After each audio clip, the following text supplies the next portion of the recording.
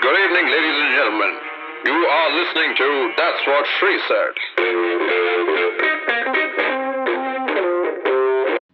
Hello, what's up, guys? Welcome to a new episode, man. It's been a long time. I hope you guys are comfortable wherever you are. So, there's this new meme around. It's called the Bill Clinton Album Challenge, where there's Bill Clinton and there are 4 albums that you can pick, uh, whatever ones you've liked or whatever ones have inspired you. So, I thought, why not make it to an audio meme, like something which you can have an episode of a podcast. So I'm going to be discussing 4 of my favorite albums that you should totally check out and totally listen to, certified by Bill Clinton. So let's go. What would you call a rapper who rhymes volume with hallelujah, ice cream with Godiva? Well, the world knows him as Smino.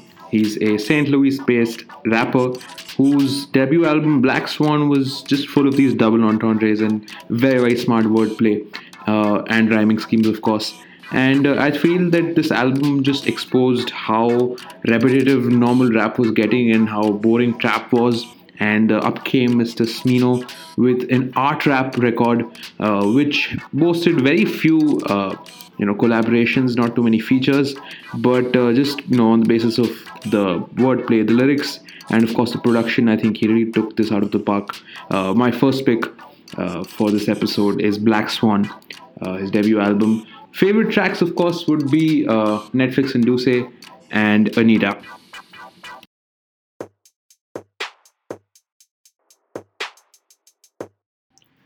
Next up, we have Light Upon the Lake by Whitney. Whitney is a duo from Chicago, and their debut album was called Light Upon the Lake. It's a very warm and a very simple record that'll definitely evoke some feelings of nostalgia. This album, it's got a lot of influences from indie rock and also some alternative rock here and there.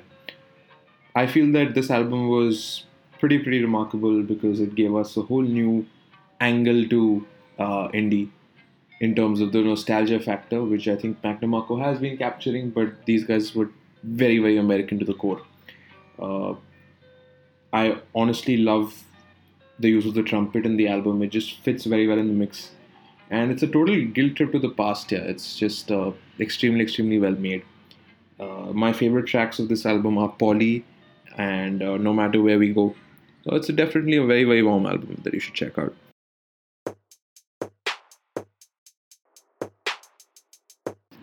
Right, so my third pick is Sampha and his debut album Process. Sampha is a singer-songwriter producer who's teamed up with Beyonce, Frank Ocean, Kanye, Drake, to name a few. And his debut album Process was a deeply meditative and very self-introspecting record, which released a couple of years back. And the themes that this album deals with, I don't know if you guys have seen Manchester by the Sea, but I actually found some similarities with the themes because it's not just talking about grief, it's talking about how to cope with grief, how different people cope with grief. And it can be a very difficult listen, this album. It is not the easiest of the year, I would say. But it's very rewarding because the themes, as I mentioned, which he explores is something very detailed and very deep. One example that I'd like to give is of the track No One Knows Me Like the Piano. This track is so special because it basically talks about how he has a relationship with his piano because nobody else really knows what he feels when he plays the piano. Nobody else in his family, probably not even himself. So that's a really cool track. That's one of my picks along with Plastic 100 Degrees Celsius. I think that's a stellar track. One of my favorite tracks of all time. Great album.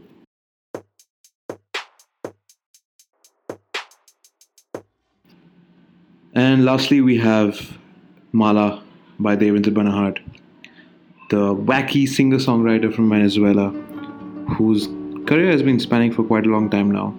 But in my opinion, Mala was one of the finest folk albums to come out in a long time.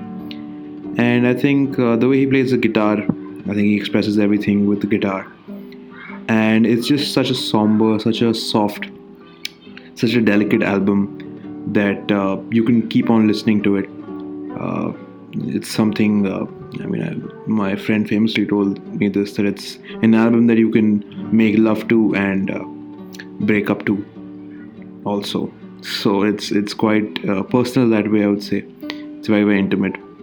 And my picks from the album would be Won't You Come Home, Daniel, and The Ballad of Kieran Milton, that surprisingly you're listening to right now.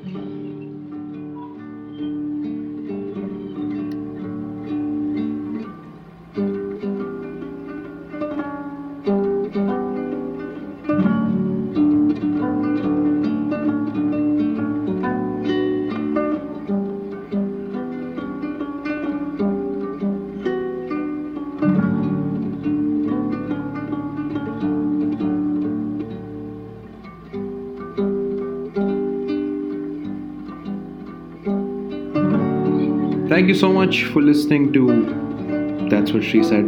I hope to do more episodes, and I hope that at least a single track out of here, if not the entire album, is something that you go and listen to. I'm going to attach the links to all these albums, and do let me know if you enjoyed any of these pieces, or if you have any suggestions as to what music I should listen to. And thank you so much for tuning in. I'm glad that you made it till here, and hoping to catch up with you after this all ends. Enjoy.